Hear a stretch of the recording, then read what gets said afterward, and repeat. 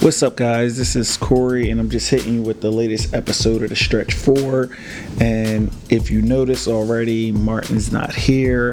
That's because Charlotte, where we are located, got hit with a snowstorm. And so because of that, we weren't able to link up like we normally do in order to record the podcast. So I'm just going to be coming at you real quick, not too long, just kind of go through a couple topics that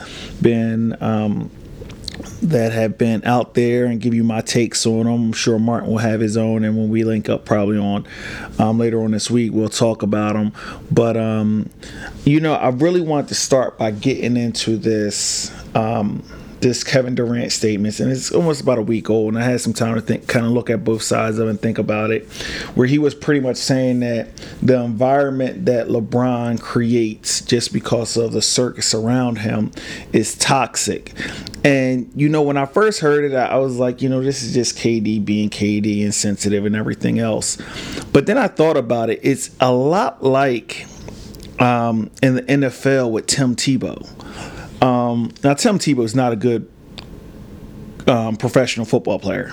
Not at quarterback, no. I've never thought that. But because there was so much hype around him and so much essentially baggage that went along with him, teams just didn't want to deal with it for somebody who was essentially going to be a backup, second or third string. It was just too much. And so teams essentially had to make their decision that, look, we weren't going to deal with him, and now he's out there doing his baseball thing.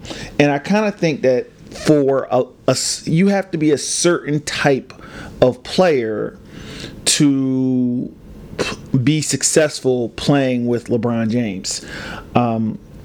For instance, with when LeBron was in Miami, it took Dwayne Wade to say, I'm going to take a back seat to LeBron James. And it took Chris Bosh to sacrifice his game to be the missing piece, to be the everything man for that team to be successful. In the same sense, when he went back to Cleveland, Cleveland was a little different because Kyrie never deferred to LeBron. But LeBron adjusted his game to what would make Kyrie best. Now, Kyrie did give up some parts of his game, but I think they kind of had that mutual respect for it, for each other's game. Now, Kevin Love was the one who had the big sacrifice where he had to play that Chris Bosh role in which he had to sacrifice his game in order for the winning. So I do kind of see that. I think LeBron's going on a new evolution of his game and with Los Angeles, and so we're kind of seeing how that's shaping out. And I think anybody who tries to rush what they're going to be doesn't realize that these guys are looking at the long game. So I don't know if that's something where they think that they can get maybe 2 championships out of LeBron in a 4-year deal. I don't know, but we'll see.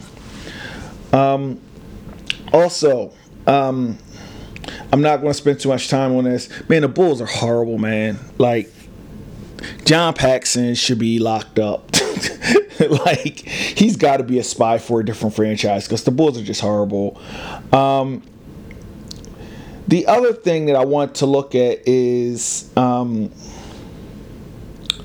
the Toronto Raptors and the Milwaukee Bucks and kind of those top 4 in the Eastern Conference real quick. Now, I'm not doing top 4 by the standings. I'm doing top 4 by the quality of the team. And so when I mention the top 4, I mention the Raptors, Milwaukee, Philadelphia, and Boston. And I think Boston, they got off to that slow start, but since then they've won 5 straight, and so it looks like they're starting to correct themselves. I still would like to see. It's weird that they started playing better when guys were out on injury, so I want to see them at full power and see how they're going to play. Now, Milwaukee's a little tricky because Milwaukee has been going through this thing where they started off dominating everybody, and then they kind of pulled back, and they've been kind of squeaking by teams and losing to some teams that they should clearly beat. And then they beat teams that are tough competition, like Toronto. Toronto, they've lost 2 straight. And it looks like, I mean, Toronto is just going to be tough because they're so deep. I always question deep teams in the regular season because we've seen that in the NBA, that bench needs to shorten up. So normally in the NBA, you usually go to a 7, maybe 8-man rotation in the playoffs. And I just don't know if the strength of that team being the bench, if that's going to hold up in the playoffs. But then again, you have Kawhi Leonard. So that's always going to be that's always going to be kind of your ace in the hole. The Sixers, I think the Sixers have the potential of being a top 2 team in the East, but I think they have the experience of a 4-5 team. I mean, a 3-4 team. So I think Sixers are going to end up battling out for that 3-4 position in the East, just because I think their talent is good enough, but their experience is not. Looking at the West, Boogie Cousins is supposedly making some starts in the G League, so that's going to be interesting because essentially you got the best team in the West getting 25-12 guy. Now, granted, with Golden State, he's not going to average that, but it's going to be interesting to see how they adjust to Boogie Cousins and how Boogie Cousins' dominance is going to be there. OKC Thunder looking good because they are playing defense. Like, this is a defensive team, the OKC Thunder, and I think once Westbrook turns that final corner and alters his game slightly more, I think they can be a top 2-3 teams. I don't think they're going to be maintain themselves in number 2 in the conference, but I think if Westbrook adjusts his game just a little bit more, they will. And if Robinson comes back and he's able to play defense at the level that he has been playing, I think that's going to be good.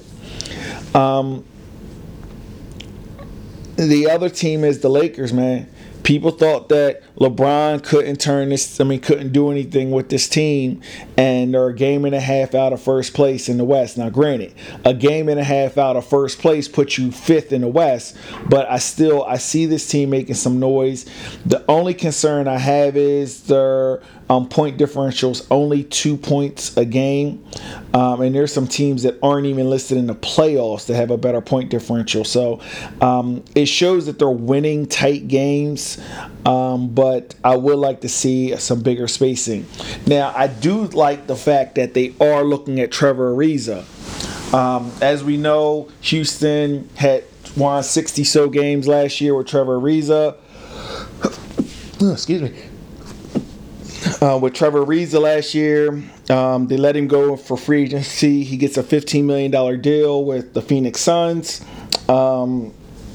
And now there's talk that the Lakers want to acquire Trevor Ariza in a possible 3-team deal where KCP would be the player that the Lakers would get rid of, and some draft assets would need to move. It's interesting because I kind of want to see the Sixers in on this deal. And this is just because I think KCP is a 3-and-D guy, and that's what the Sixers need. But I do also know that we need some size, too. Also, the Timberwolves, man, it's very rare that you will see a trade in the NBA where both teams actually worked out. I mean, both teams actually benefited from the trade. And it looks like that's what's going on with this Jimmy Butler, Covington, Sarge trade. It literally, Timberwolves have been playing good. They're 13-13. I think before the trade, they were somewhere in the area of like, I want to say 4-9 or something like that. So it's worked out for them. Obviously, the Sixers got what they wanted, so I think that's going to be good. And I'm still... Oh, and real quick, just to get side, Luka stinking Doncic. That dude is a monster, man. 11 points in...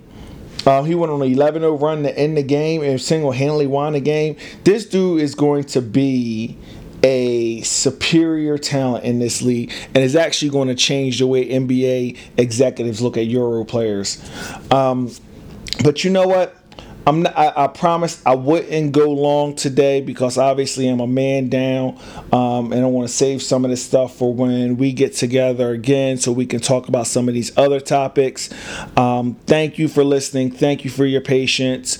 To the next one. Peace.